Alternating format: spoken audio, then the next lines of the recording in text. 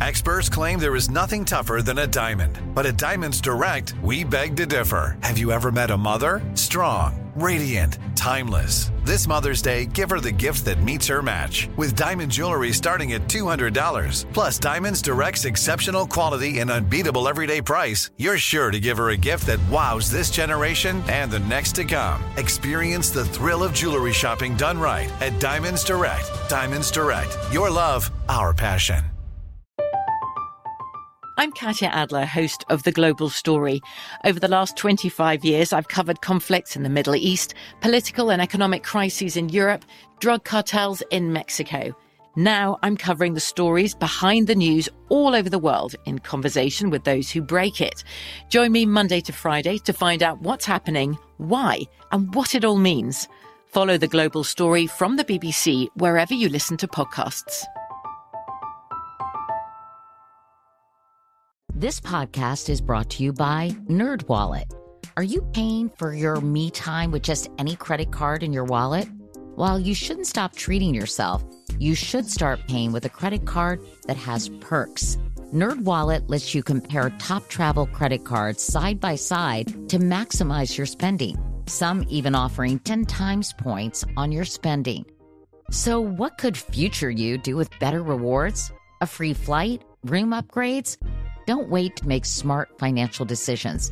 Compare and find smarter credit cards, savings accounts, and more today at nerdwallet.com. Reminder, credit is subject to lender approval and terms apply. NerdWallet. Finance smarter. Hi, everyone. I'm Katie Couric, and welcome to Next Question. Today... Now to growing concerns about the deadly coronavirus officially hitting the U.S. Los Angeles County, where 10 million people live, has declared a public health emergency. In Washington state, they are confirming now the first U.S. death. There is a confirmed case here in New York City. Coronavirus is now in the nation's capital. Texas, Arizona, Florida, Illinois, Massachusetts. What began as a distant and mysterious illness in China at the end of 2019 has made its way around the world and is now spreading across the U.S. As of this recording, the majority of states have confirmed cases of coronavirus that range from a few to hundreds. Here in New York City, where I live, there are at least 36 confirmed cases, and Mayor Bill de Blasio says they're coming in intensely. Just this week, I had my own brush with the virus, which is now officially called COVID-19. On Saturday, March 7th, I ran into an old friend, Rick Cotton, who's the head of the New York and New Jersey Port Authority. 2 days later, news broke that he had tested positive for COVID-19. We only had seen each other on the street very briefly and didn't have any physical contact, but still, in this climate, you can never be too careful. After I heard the news, I immediately went home and called the CDC. I also called the New York State Department of Health and spoke to my own doctor as well. In addition to them, I spoke to the first guest on this podcast. They all assured me I was at very low risk for contracting COVID-19 and there was no need to self-quarantine. So I'll continue to take the same precautions as you are, hopefully, washing my hands, staying away from large crowds, and monitoring my symptoms. But all of this leads me to my next question. What is coronavirus, and how can we protect ourselves and our loved ones? To understand more about COVID-19, I called up someone who's working on the front lines of this outbreak. Hi, Maria. Hi. How are you? Hey there. So nice to hear your voice. You too. Dr. Maria Van Kerkhove is the head of the Outbreak Investigation Task Force for the World Health Organization. She lives in Switzerland, but she traveled to China just a few weeks ago to study the virus. How would you assess the current situation with an understanding that it seems to change almost by the hour? Yes. So this is an evolving situation. So this is an outbreak that began in December with a cluster of patients with pneumonia in Wuhan, China. and then it had spread to other parts of China. Over the course of the month in January, there were cases that were being detected in other parts of the world, mainly in Asia to begin with, but also in other countries. And this started with a travel link. And this is, we found cases that were identified in a number of countries. And the outbreak has grown since then. What is interesting is that this is a new virus. Very early on, the first cases were alerted to us in late December, early January, but within 1 week, the Chinese authorities were able to identify that this was a new pathogen. This was a novel coronavirus. That's where that word comes from. And that's very important. So they were able to identify that within a week using full genome sequencing, which is looking at the parts of the virus itself. And in finding that new virus, they were able to share that with the world and say, this is a novel pathogen. Here's the sequence, which they made publicly available. And that allowed countries all over the world to develop PCR tests or laboratory detection tests so that they could start looking for that virus. What exactly is a pathogen? So the pathogen that we normally call these pathogens either viruses or bacteria. This new pathogen happens to be a virus. I lead a group on emerging diseases and zoonoses. And most of the new viruses that we find come from animals. And they spill over from an animal to a human. And we're constantly on the lookout for new pathogens, new viruses that are infecting humans. Let's talk about this one. What animal was responsible for the coronavirus? As of today, we don't know. But there's a lot of investigations right now that are looking for what was the animal source of this outbreak. This is a coronavirus, and we know that coronaviruses have a link back to bats. Most viruses come from bats, but coronaviruses come from bats initially. But what we think happened here is that there was another animal, or what we call an intermediary host. That animal was infected, and that animal was responsible for infecting humans. There's a lot of investigations underway in animal markets because some of the initial cases in December had reported a link to one particular market. And so that gave us a clue that there could be an animal source. Tell us about how contagious this is compared to other pathogens you've studied. So this virus causes a respiratory disease, and so people who get sick have respiratory symptoms. And the way that it's transmitted between people is through droplets, which means if you cough or if you sneeze on somebody, you are releasing some of these droplets from your mouth, these little droplets of fluid. And those droplets can go into the eyes, nose, and mouth of someone else if they're in close distance to you, not in the air, but actually in there within 3 feet of you or so. And so if you're come in contact with an infected person, you could potentially be infected by them. And what we know about this virus is that for every person who's infected, on average, they infect 2 to 2.5 more people. And that means that you have the possibility for this outbreak to take off. What's important to know here is that it's a new virus, which means everyone is susceptible.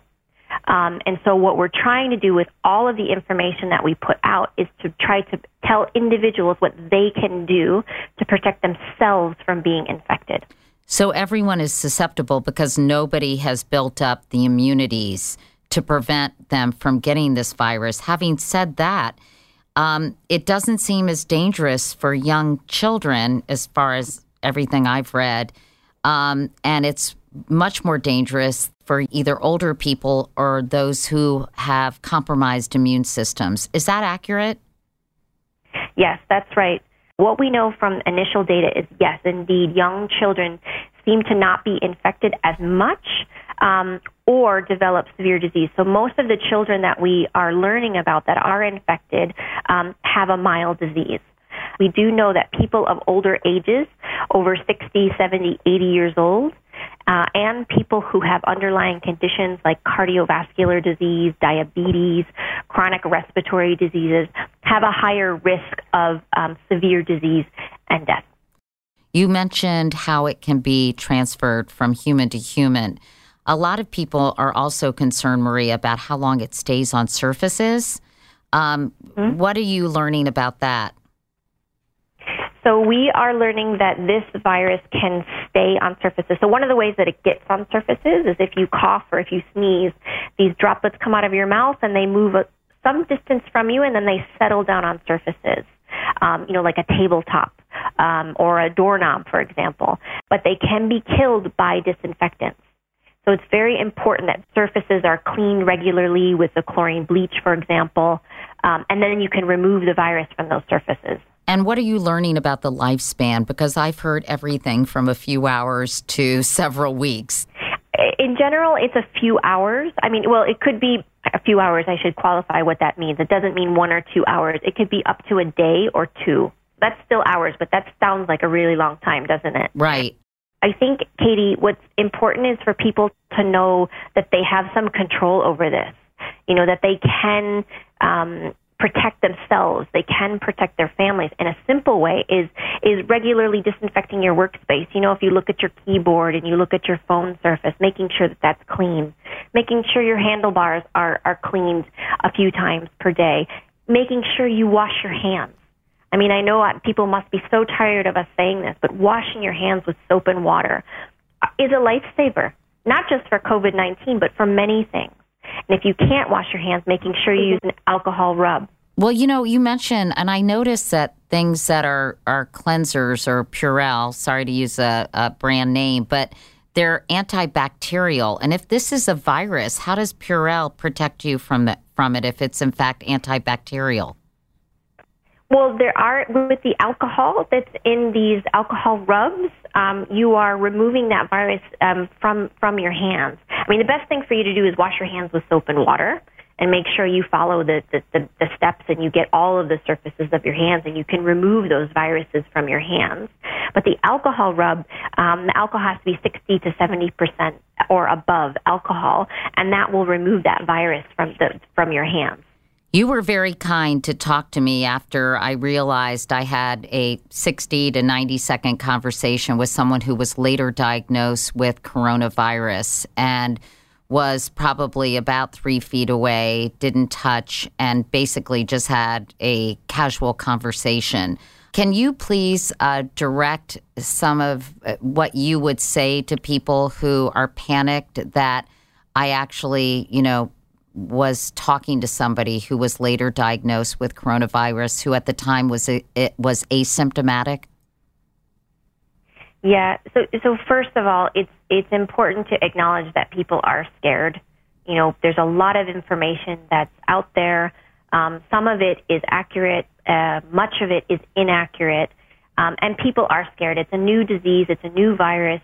It's spreading around the world, and people can be quite fearful of that. What's important for us to understand is, why are people scared? What is it that makes them scared, and trying to address some of those. The thing that you've mentioned is you've indicated the type of exposure that you may have had or you did have with this individual. Knowing what the risk is really important. So you've indicated, the person was asymptomatic. You were more than 3 feet away. It was a very short encounter. Putting all that into context. What's important for everyone to do is to assess their own risk. Look at what their exposure was, what their potential exposure was, because most of the times it's even potential exposure. It's not actually real exposure to the virus. Right. And then there's certain things you need to take into consideration. What is your age? What are your underlying conditions? And then what do I do? So if you are concerned, what should I do?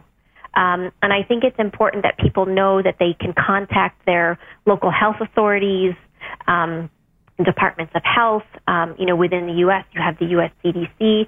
There are hotlines that you can call. You can call your own GP and ask the question. Say, here's my concern. Here's my potential risk. What should I do? We need people to know what they can do. And what is different about this virus compared to flu is that containment is not possible with influenza, but containment is possible with this coronavirus. And the reason we can say that is because we've seen such incredible efforts by a number of countries, including China, that have really showed us that transmission can be reduced, case numbers can go down, and in many parts of China, There are zero reporting cases. So what are they doing right? They have their entire population mobilized to fight against this. Every single person in the population knows what they can do in terms of these three things I mentioned: hand washing, respiratory etiquette, social distancing. There are Chinese authorities and other countries. It's not just China that has shown this. Singapore is another good example. They've shown that if you identify all of your cases and all of your contacts, and that they're isolated so that you remove them from transmitting to other people, care for them, making sure they get appropriate clinical care, making sure that they're communicated with and so that they know what their risk is, and by keeping them either in quarantine or in isolation, that they're performing a public health good. There's been a lot of suspension of public gatherings. And there's been some movement restrictions and several temporary movement restrictions in many cities across China. And so all of those, that combination of efforts has driven down transmission. In some situations, it's been quite extreme, and we've seen that in Wuhan, where we've seen a total lockdown of some cities, and you're hearing about some of this happening in Italy as well. Right. But that restriction of movement of individuals prevents the spread of the viruses. So what we're doing for all countries, Katie, is we're talking to all of governments and saying the more aggressive action you have early on, the better chances you have to stop the outbreak from starting. And we have evidence that this works in several countries, and we want to see that happen in the rest of the world. So you mentioned self-quarantine or quarantining populations. When should self-quarantine or any kind of quarantine be put into effect? WHO makes recommendations on this, but it's up to national governments to implement. And different governments have implemented different measures in this respect. So it's important to follow the national guidance of what each country recommends. What you did in your perfect example of this is that you had an exposure and you went home and you self-isolated or you self-quarantined. You went home. And that was a good measure and then you made those phone calls to say, okay, what is my risk? What we recommend, it depends on the type of exposure you have. If you're a contact of a known case, then we recommend a quarantining of that individual so that there's no chance of them passing it on to another individual. They're monitored for 14 days, which is the incubation period, which is the time from infection to the development of symptoms. So that over those 14 days, people are monitored and they're checked for symptoms to make sure if they have any fever or if they have any respiratory symptoms, and then tested. If we do that, if we actually find all of the cases, find all of the contacts, and we can, by doing that, we can actually stop transmission from happening. We can stop human-to-human transmission from happening. So not to make it all about me, but I did have contact with a known case. Was it, Maria, because it was before the diagnosis was confirmed or because I had very limited exposure that I would not have to be quarantined because everyone said that wasn't necessary?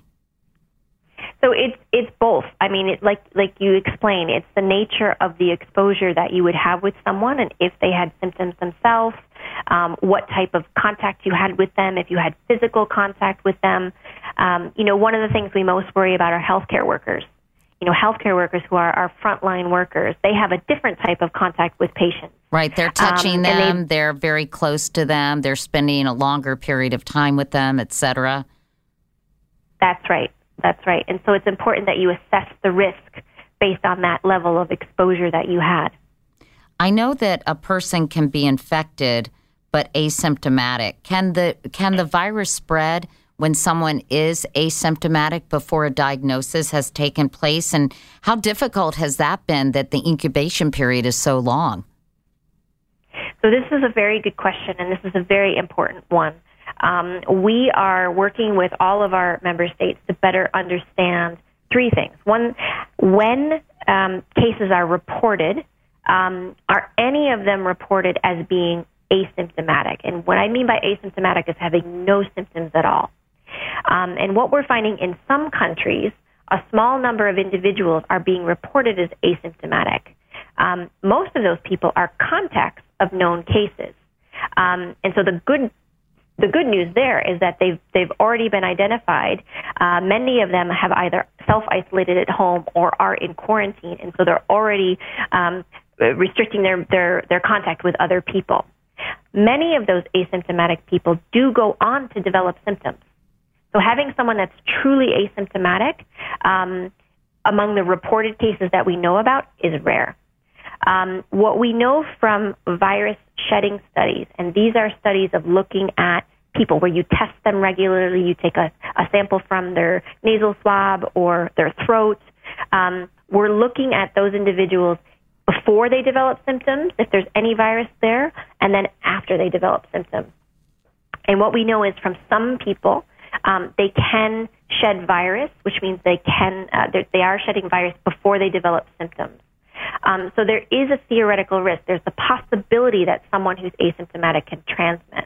But right now, we don't believe that that's a major driver of transmission because we do not have many documented instances where someone who is asymptomatic transmitted to other people. Do you think that this will diminish as the weather gets warmer? That's a good question. I get that question quite a lot. The true answer is we don't know. We have no reason to believe that this virus will act differently in different climates. We're seeing cases popping up in different types of climates. We have a couple of cases in Africa. We've seen cases in Singapore. We've seen some cases in Brazil.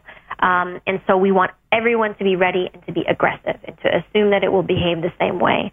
The difference with not the virus, but there are differences in the way people behave when the weather is nicer. They spend more time outdoors as opposed to being indoors. So we will have to see how this virus behaves once the northern hemisphere winter ends. But remember, the southern hemisphere winter will begin.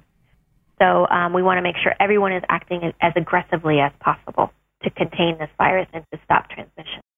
And I know you have to go. You have such important work to do, Maria. But could this surpass the flu in terms of the mortality rate? Because everyone keeps comparing the number of deaths due to flu versus this. Is it just still early stages? So mortality of COVID-19 is higher than flu. From all of the information that we have from across the countries, more people, the mortality rate is higher than flu. What is really important that from all of the cases that we know to date, 80% of them have experienced what is more of a mild, moderate disease, which does not require hospitalization. But about 20% of individuals will develop severe disease or critical disease, which will require some respiratory support and hospitalization, perhaps ventilation. And then a small proportion will have died so far. What we need people to understand is that this is a serious disease, that it can cause severe disease and it can kill. And so I hear a lot of, it's maybe just the flu or it's just a bad flu. It's not that. We need everybody to understand that maybe even their own individual risk. Maybe you are young, maybe you are healthy, and your family is healthy, and that's wonderful.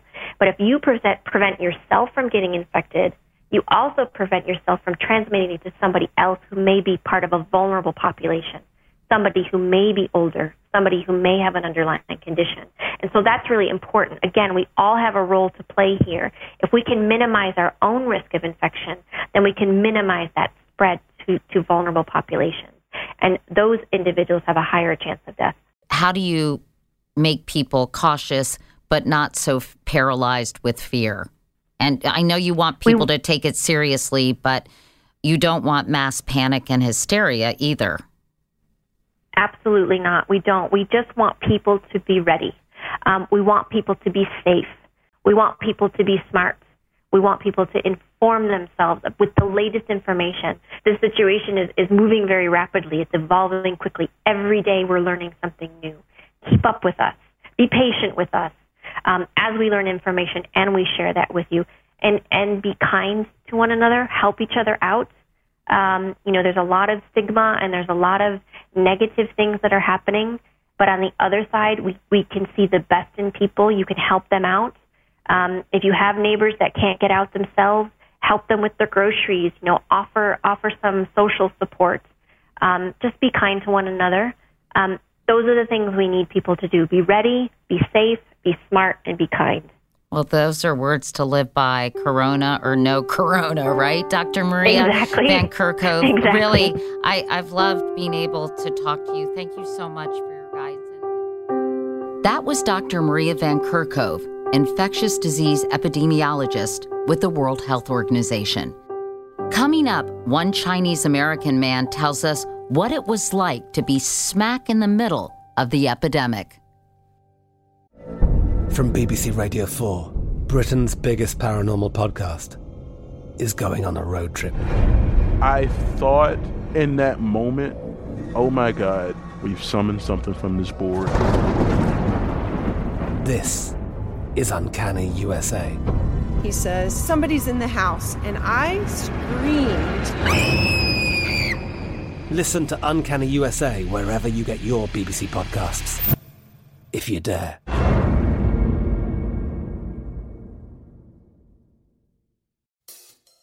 If you use paper, you're a human. But if you choose paper, you're a papertarian. Someone who lives a paper-based lifestyle because it has a positive impact on the planet.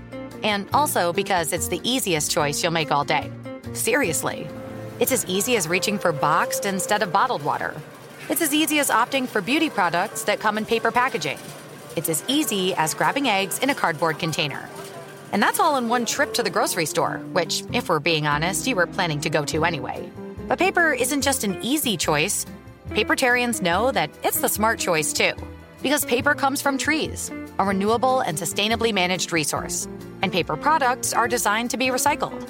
In fact, when you choose products that come in paper-based packaging, those fibers can go on to be recycled up to 7 times. So why wouldn't you go papertarian? I'll wait.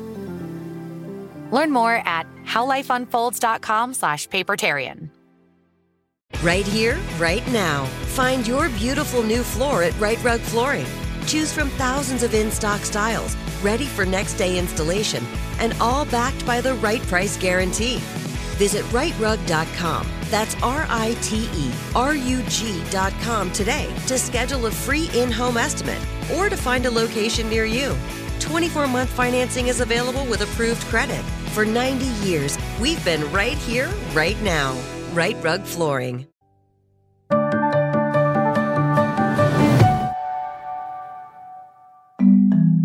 Yulin Yin lives in Minnesota with his wife Anne and their 2 daughters. In January of this year, he was scheduled to travel to Wuhan province in China where he was born for New Year's celebrations with his family and friends. But as he was getting ready, rumors began to emerge that there was a mysterious illness in the region. Yulin and his family tried to find out more. And I looked online. There's really not a lot of information. And my family in Wuhan did not mention at all about that. But I was still a little bit nervous, so I actually went to check with a clinic I usually go to. Mm-hmm. Just ask them if there are any vaccination for me. And my wife actually checked too, just ask that there's something called travel clinic.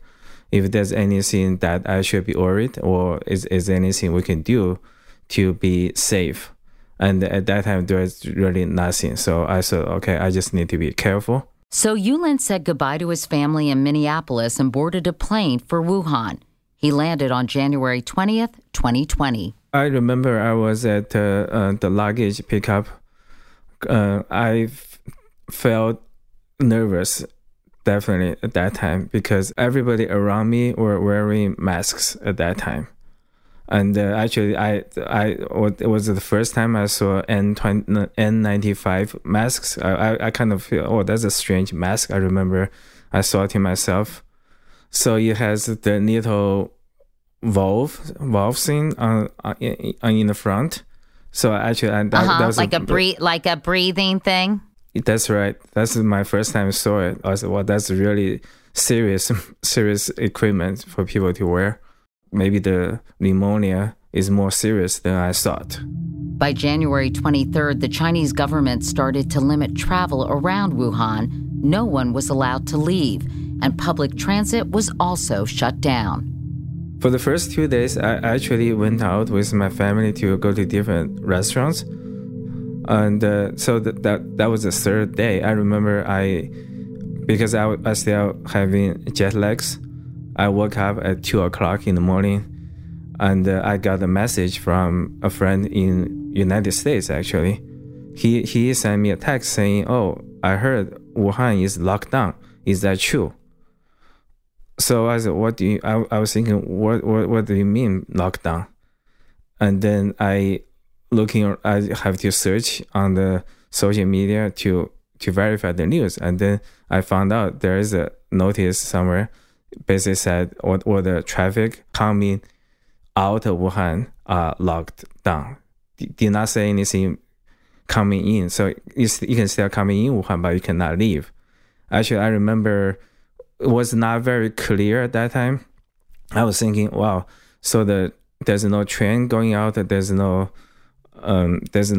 flights. Can I still go by car? Actually, I was thinking, should I wake up my brother-in-law, ask him to drive me to Shanghai somewhere so I can go home? Just a little bit confused at that time. It was not very clear. So it didn't seem like the government was communicating what was going on very well, and you were getting most of your information from social media. You didn't know if you could leave or if people could come in. You were kind of in limbo, it sounds like. That is correct. Just a lot of confusion. Were you worried at that point how you were going to get the heck out of Dodge and back to your family in Minnesota? Yeah, I was worried. But at that time, I was hopeful. I was thinking Wuhan is a city of 11 million people. In my mind, there's no way that the lockdown can last more than, say, 1 or 2 weeks. So I was actually very hopeful. My trip was 3 weeks. I was okay, just see how it go. It may be the lockdown may be lifted in a couple of weeks. That was my thinking at that time, actually. On January 23rd, when you looked out the window, what did it look like outside? Yeah, it was just quiet, very quiet, which is very unusual for the place where I stay. And my mom's condo is close to a street. That street actually is one of the most congested streets in Wuhan. Usually people try to avoid it, so it's always a lot of traffic. But yeah, that day or even a couple of days before, it's just not many cars. It's empty. It's very strange. I almost felt like it's a sci-fi film. You know, I remember that there's a film title called "The Day When the Earth Stood Still." I was thinking about that. By January 25th, just 5 days after Yulin landed in Wuhan, the U.S. government mandated evacuations of U.S. personnel and citizens from the region. At that time, I was surprised, actually, when the first evacuation happened. Actually, that's the time I started to get really, really worried. I was thinking what I did not know. Because at the beginning, I thought I'm going to just wait out for the lockdown to be lifted. When United States evacuated or the consular employees and the staff and the family member, I got really worried. When I heard the news, it was said there's only very limited seats available for private citizens. So I tried to contact them, but that time was already full, the flight. So I had to wait. And there was not really words about a new evacuation plan at all. So I asked my wife to start contacting people here in the United States. So my wife contacted the congressional representatives from Minnesota, and they were very helpful. They talked to the State Department, and they found out there were new evacuation flights planned, but there was nothing in the news. But that's how I heard about it. Then I got registered on the State Department website, and there's some confusion there too. So I registered in their website. I sent an email to one email address, and then the representatives, they help to communicate with the State Department too. So that's how I got on the list to be evacuated. See, sometimes the government works, right? I mean, thank goodness. And did you feel guilty leaving your family in China. I understand your parents live there, cousins live there. Did you feel bad saying goodbye to them? Actually, I felt really bad when I had to leave. It was pretty tough, especially my parents are older. But there's really not much I could do there to even help them. I do worry about my job in the United States too, myself, because I have a family here to rely on me. But it was a very difficult decision, actually. I'm sure you were torn. Are your parents doing okay? They are doing fine in terms of coronavirus. They're okay, but my dad is older, so he fell twice already since I left, and he just couldn't get the care he needed for now. So I'm very nervous about that still. Oh, he couldn't get. Is that because all the doctors and the medical personnel were focused on people who were getting the coronavirus? So other things were not being prioritized? That is correct. And also, frankly, we don't want to go to hospital at this time too. Right. I'm sure that was a concern, particularly for older people. And if he has any underlying health issues, well, good luck with him. I hope he's doing okay. Let me ask about you on the final leg of your journey. You're flying home on this massive unmarked cargo plane.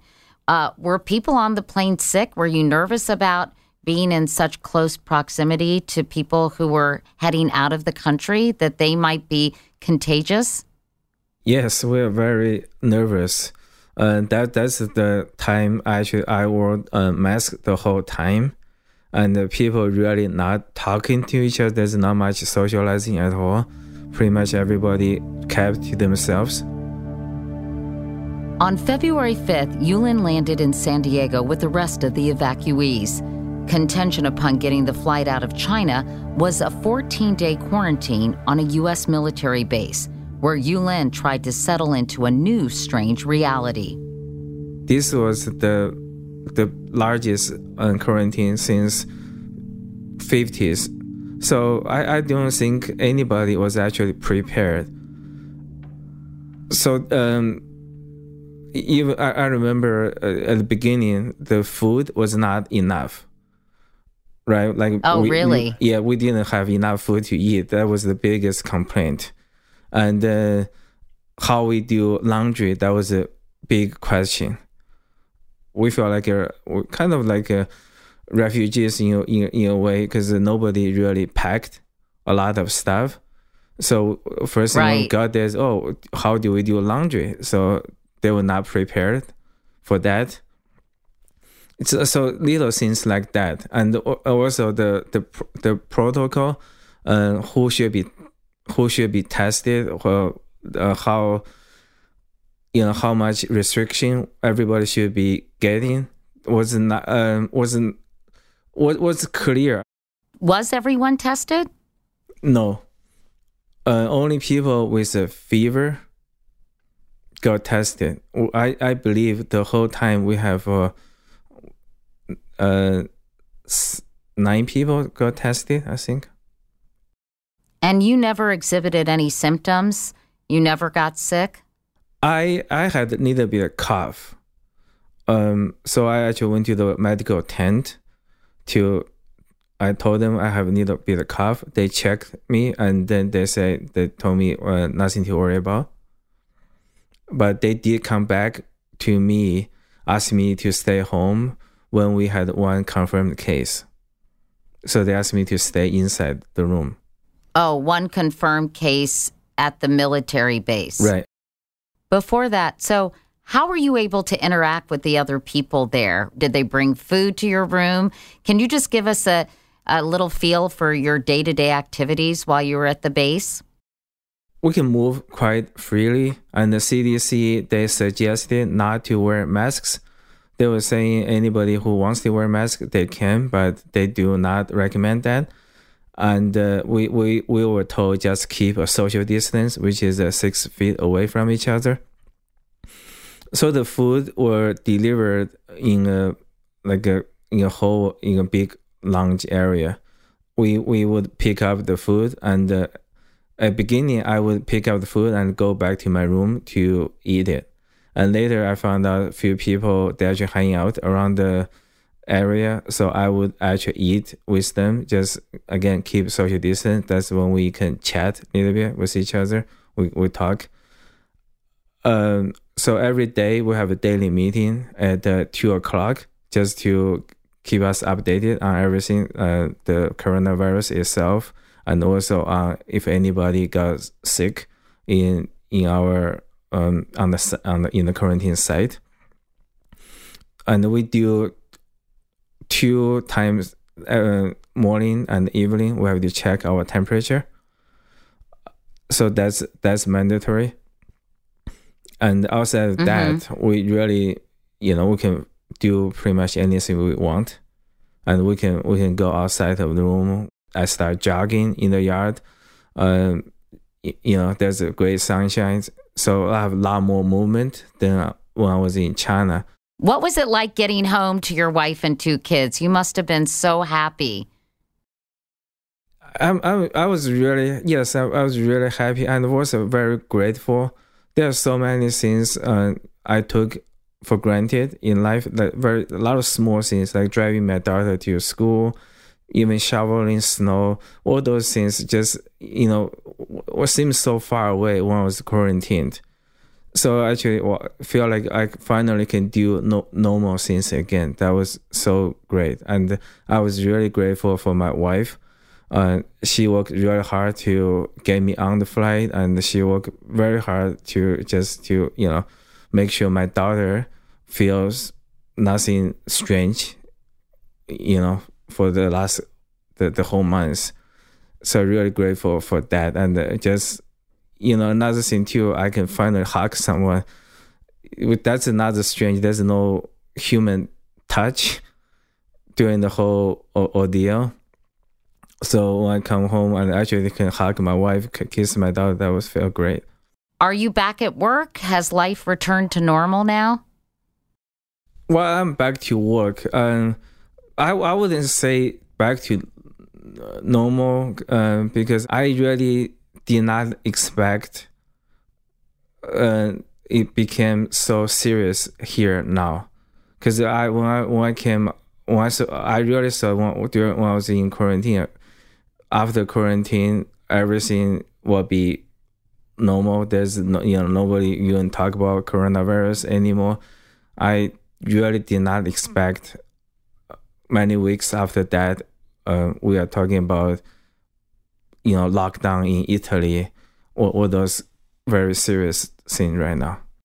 There does seem to be a lot of panic, I think, all across the country. And how is it different from what you can tell, the reaction here in this country versus the reaction in China?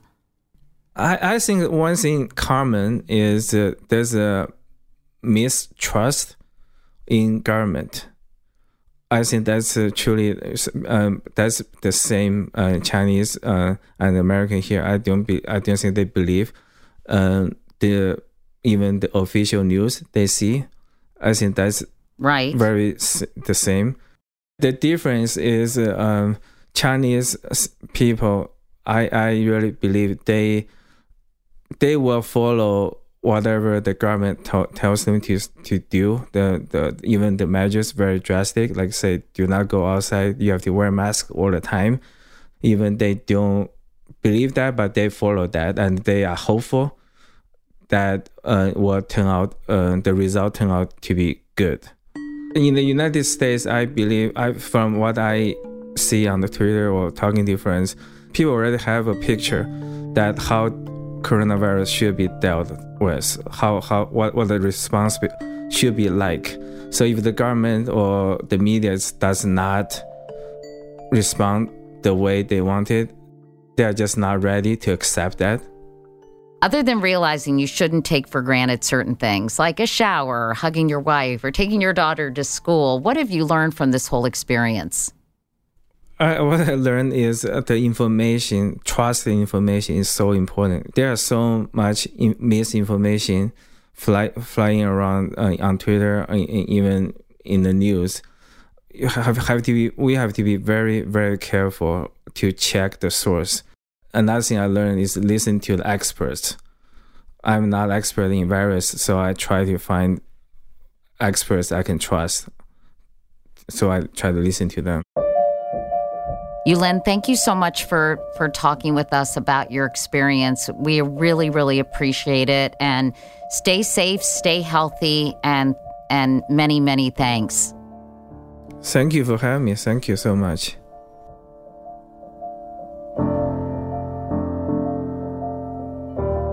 When we come back, trying to find answers to some of your burning questions about the COVID-19 outbreak.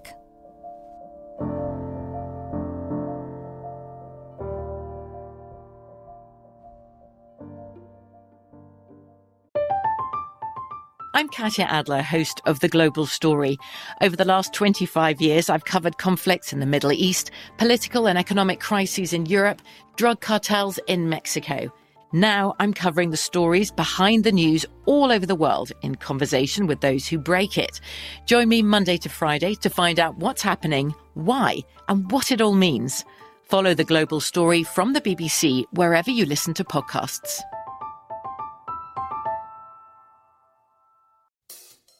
If you use paper, you're a human. But if you choose paper, you're a papertarian. Someone who lives a paper-based lifestyle because it has a positive impact on the planet. And also because it's the easiest choice you'll make all day. Seriously. It's as easy as reaching for boxed instead of bottled water. It's as easy as opting for beauty products that come in paper packaging. It's as easy as grabbing eggs in a cardboard container. And that's all in one trip to the grocery store, which, if we're being honest, you were planning to go to anyway. But paper isn't just an easy choice. Papertarians know that it's the smart choice, too.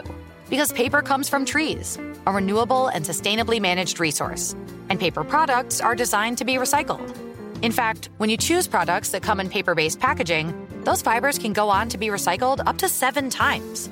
So why wouldn't you go papertarian? I'll wait. Learn more at howlifeunfolds.com/papertarian. Right here, right now. Find your beautiful new floor at Right Rug Flooring. Choose from thousands of in-stock styles, ready for next day installation, and all backed by the right price guarantee.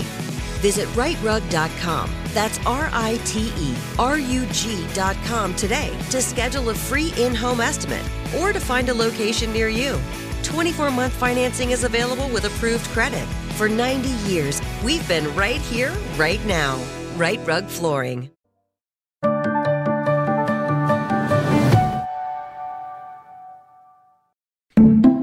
I understand a lot of you out there are worried about COVID-19, and I understand why. It's a lot of information to take in. We want to answer some of the questions you sent to me via social media. So the good news is the doctor is in. Hello? Dr. Schaffner? Yes. Hey, it's Katie Couric. Thank you, Dr. Schaffner, for doing... Dr. Bill Schaffner is the medical director of the National Foundation for Infectious Diseases and a professor at Vanderbilt. Okay, let me go ahead and go through these questions, Dr. Schaffner, because you've been so nice. K-Jersey Kids asks, when do you predict, or when do the authorities predict the virus will peak in the U.S.? Wait a minute. You didn't tell me I had to have my crystal ball here. We hope that since it's a respiratory virus, and respiratory viruses like influenza, as we all know, they abate come March and April into May. Maybe this coronavirus will have read the textbook and does the same thing. But we don't think that will mean, even if it does that it will go away completely. One of the things it could do is go south of the equator, because as we start having summer, they start having winter. And so could it be that in Australia, New Zealand, Southern Africa, and in South America, they're due for this coronavirus, and then could it cycle back our next winter? Maybe. All the more reason to keep research going on that vaccine, because if it does persist or come back, we'll need that vaccine down the road. We're hearing, by the way, speaking of that the vaccine is going to take a year to a year and a half to be developed. Is that what you're hearing as well? Yep. And let's all take a deep breath about that. You want people to hurry up but not rush. Nobody wants to start delivering an unsafe or an ineffective vaccine to our population. We want to be sure we're doing it right. Let's give them a little time. Science can't be rushed. Jen Scoville asks, should we be pausing personal travel? Well, Jen, I would ask, if I may ask a personal question, are you older than 60? Do you have one of those underlying illnesses? Because if you do, I would ask you to think twice about how essential that trip is right now. And if it's not all that essential, postpone it. And as Dr. Tony Fauci has said from the NIH, don't even think about going on a cruise. I know, really. Squid614, these are funny handles. Am I crazy to want to continue going to workout classes? I don't think you are. I think at any age you can go to a workout class. That's not really a close, intense environment where you get face-to-face with people. Take some wipes along. Your gym probably has them.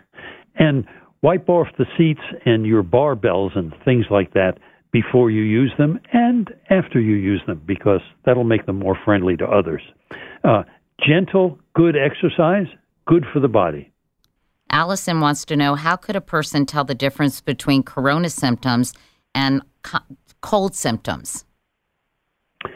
Oh, that's pretty easy. I thought you was going to ask me the harder question, how can you distinguish it from flu? Well, we'll do that as a follow-up. Yeah, so colds, think of from the neck up.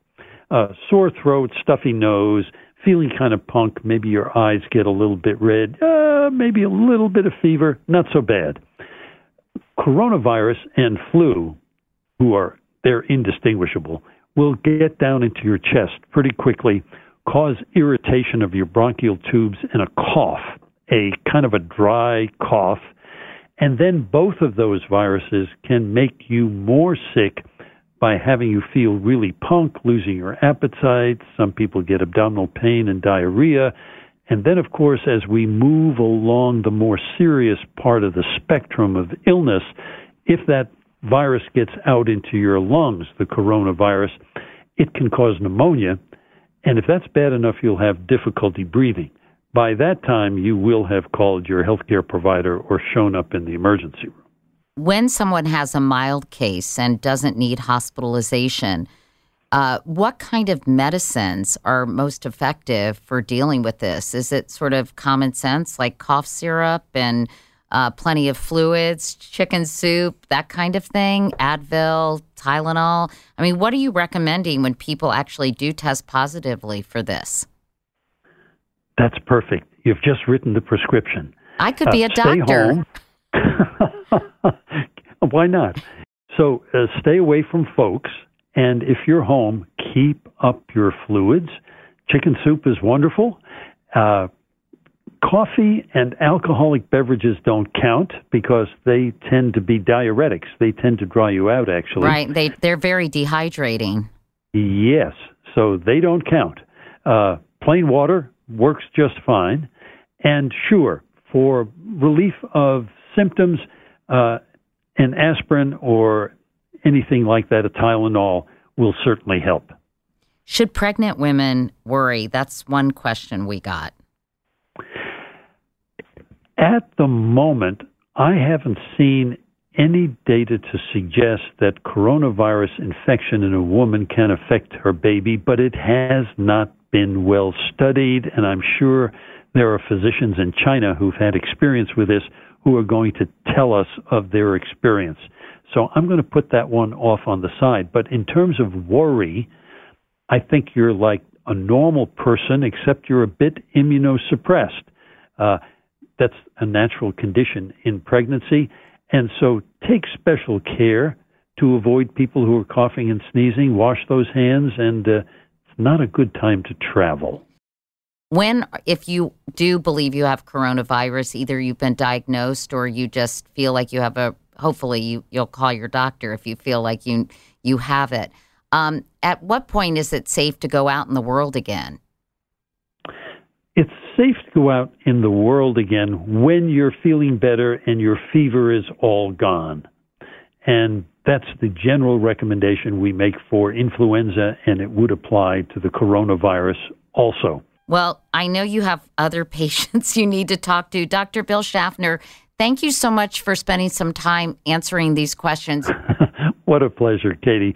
Good to be with you, and call anytime with more of those very interesting questions, and I'll take another one of your pop quizzes. Okay, Dr. Schaffner, thank you so much. Sure. Bye-bye. Bye. That was Dr. Bill Schaffner of the National Foundation for Infectious Diseases. And before we go, I want to return to Dr. Maria Van Kerkhove for some tips and words of advice. Pay attention to what CDC is saying and what government websites are saying. You can always come to who.int and see, the information that we have. But the basics, these fundamentals of hand washing, of respiratory etiquette, and what we mean by that is making sure you sneeze into your elbow or sneeze into a tissue and put it in a closed bin and then wash your hands. Practice social distancing. Keep 3 feet away from people, especially people who are sick. These things are very simple to do, and everyone can do them, from your grandmother to your children. And these are things that we want everybody to know and practice in their daily life. That's it for this episode of Next Question. We really hope it's given you some important information and put you at ease, at least a little bit. As the story and the outbreak continue to evolve, you can find the most updated information and recommendations at cdc.gov and the World Health Organization at who.int. We'll also be updating my newsletter Wake Up Call with the latest articles and information. And by the way, you can subscribe to that at katiecouric.com. Stay healthy out there, everyone. Wash your hands for 20 seconds or just sing happy birthday twice. Until next time and my next question, I'm Katie Couric. Thanks so much for listening. Next Question with Katie Couric is a production of iHeartRadio and Katie Couric Media. The executive producers are Katie Couric, Courtney Litz, and Tyler Klang. The supervising producer is Lauren Hansen. Our show producer is Beth Ann Macaluso. The associate producers are Emily Pinto and Derek Clements. Editing by Derek Clements, Dylan Fagan, and Lowell Berlanti. Mixing by Dylan Fagan. Our researcher is Gabriel Loser. For more information on today's episode, go to katiecouric.com and follow us on Twitter and Instagram at Katie Couric. For more podcasts from iHeartRadio, visit the iHeartRadio app, Apple Podcasts, or wherever you listen to your favorite shows. From BBC Radio 4, Britain's biggest paranormal podcast is going on a road trip. I thought in that moment, oh my God, we've summoned something from this board. This is Uncanny USA. He says, somebody's in the house, and I screamed. Listen to Uncanny USA wherever you get your BBC podcasts, if you dare.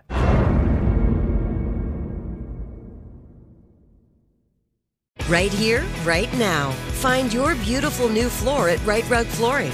Choose from thousands of in-stock styles, ready for next day installation, and all backed by the right price guarantee. Visit rightrug.com. That's RITERUG.com today to schedule a free in-home estimate or to find a location near you. 24-month financing is available with approved credit. For 90 years, we've been right here, right now. Right Rug Flooring. If a new house is on your wish list in the next 5 years, grow your savings faster and experience your dreams with an Ohio Homebuyer Plus account from Kemba Financial Credit Union. A savings account specifically designed to save for a new home, where you can earn 7% APY, a $500 matching bonus, and a $1,500 mortgage closing cost credit. Learn more at Kemba.org. Offer expires March 31st, 2025. APY equals annual percentage yield. Restrictions apply. NMLS 292230. Equal housing lender. Federally insured by NCUA.